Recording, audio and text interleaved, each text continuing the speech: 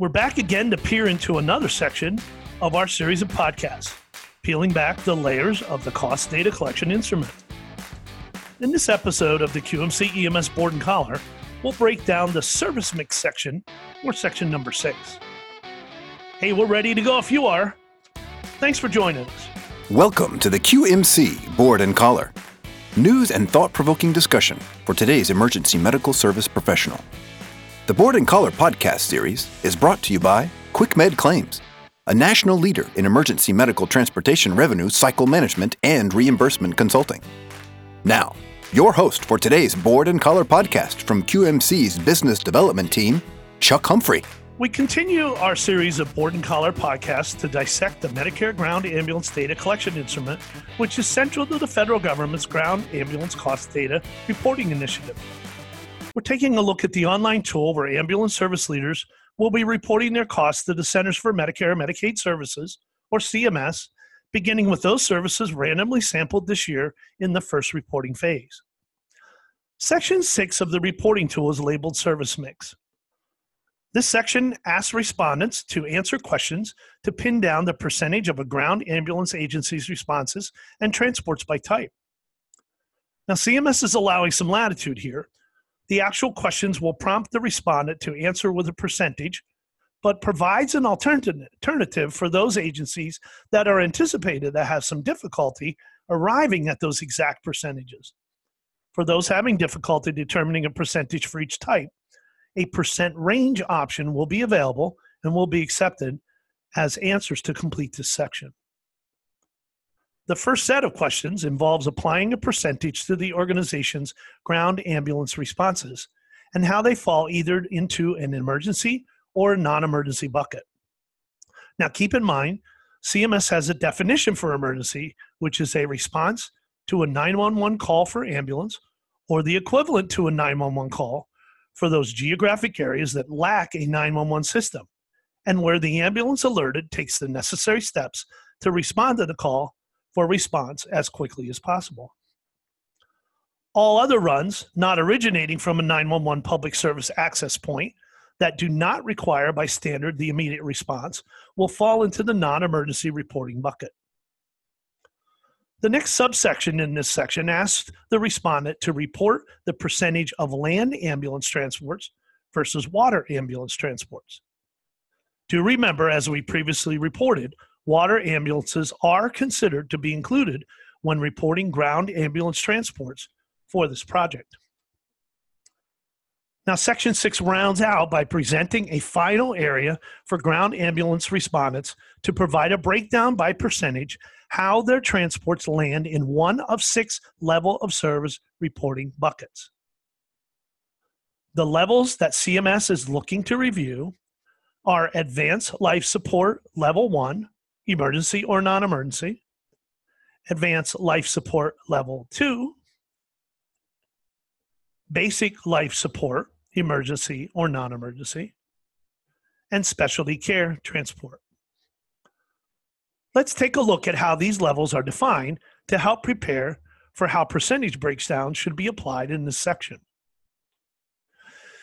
The Advanced Life Support Level 1 is defined as those runs, either emergency or non-emergency, where a ground ambulance vehicle transport is in play and includes the provision of medically necessary ALS supplies and services, and also includes the provision of an ALS assessment by ALS personnel as defined by the governing body, which is traditionally the state where the ALS level provider is licensed or certified and practicing.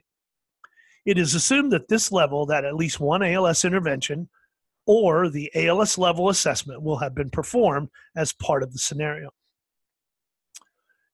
The Advanced Life Support Level 2 will be those ground ambulance transports reported that were recorded to include the provision of ALS level medically necessary supplies and services that included at least 3 separate administrations of one or more medications via IV push or bolus or by continuous infusion, and that's excluding crystalloid fluids. And the key here is or medications or at least one procedure that CMS has indicated elevates the trips to a level 2 transport. Those qualifying procedures are endotracheal intubation, cardiac pacing, manual defibrillation, intraosseous IV access, central venous line, chest decompression, or cardioversion. Basic life support transports, again, emergency or non-emergency, will be broken out when meeting the definition of transport by a ground ambulance vehicle that is staffed by at least 2 people with at least 1 staff member certified as an EMT basic by the state or local authority where the services are being furnished. Obviously, the staff members on this ambulance must be shown to be legally authorized to operate all life-saving and life-sustaining equipment stored for readiness in the ambulance vehicle.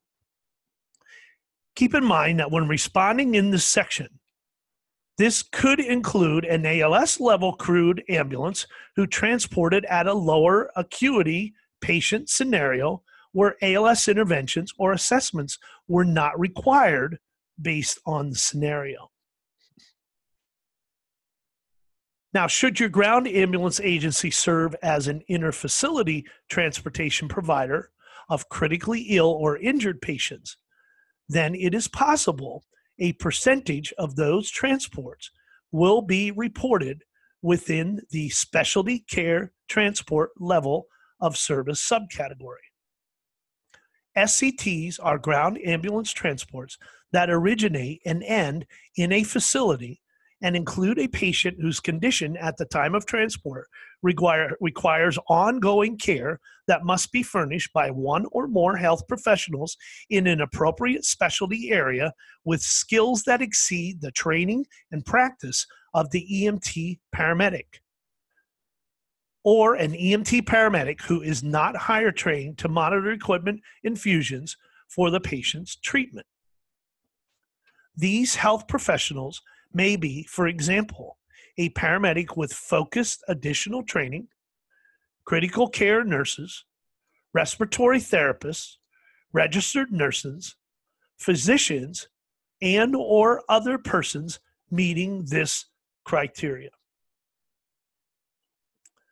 Finally, Section 6 concludes with a question asking respondents to report the percentage of transports that are interfacility in nature, apart from the previous level of service questions.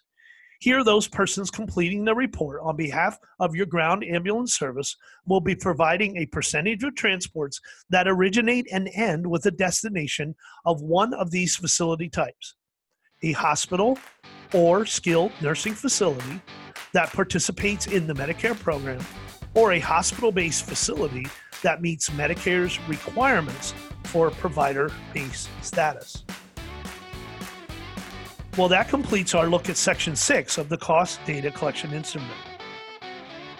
Do keep watching for the next episode in our Cost Data Collection series, providing you with our breakdown for this important cost data collection project is a key goal of our Board and Collar podcast strategy. So be sure to subscribe and listen to all of the available episodes. Thanks for being with us today. And remember, be safe out there.